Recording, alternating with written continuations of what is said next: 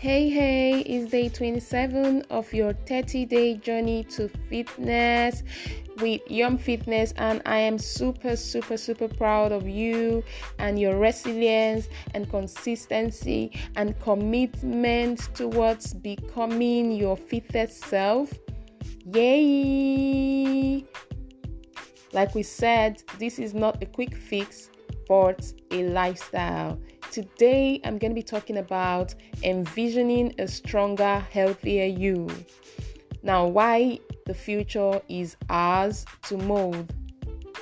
I'll start by saying, be proactive instead of reactive about your health.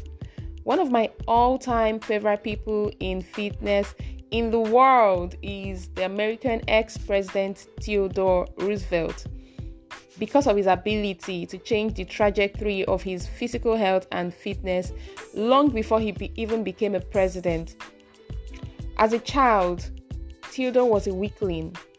He was pale and delicate, so much that he had to be tutored from home and wasn't allowed to join in the rough play of the other guys.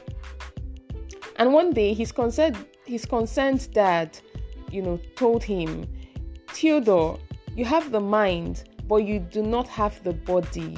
And without the body, the mind cannot go as far as it should." Imagine waking up in the morning, with so much drive, so much motivation, with your checklist, you already have your day planned out, and you open your eyes in the morning and you can't get out of the bed.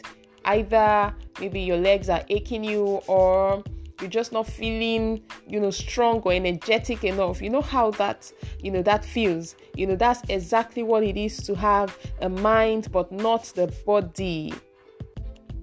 And then he told Roosevelt, therefore you have to make your body.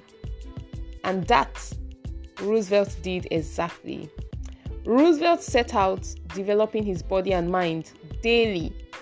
By the time he graduated from the university, he was ready to take on the world of politics and ended up becoming one of the fittest presidents America has ever had. You need to go check out the story of Roosevelt Theodore. He was amazing. He was exceptional. From the few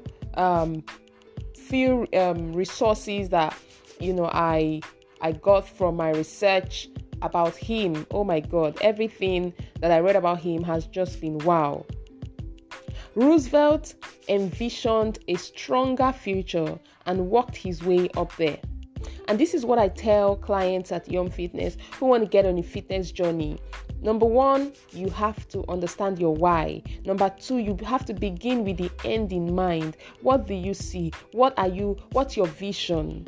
You can't arrive at the future you cannot picture. What kind of image do you see about yourself and about where you're going and about your life in general?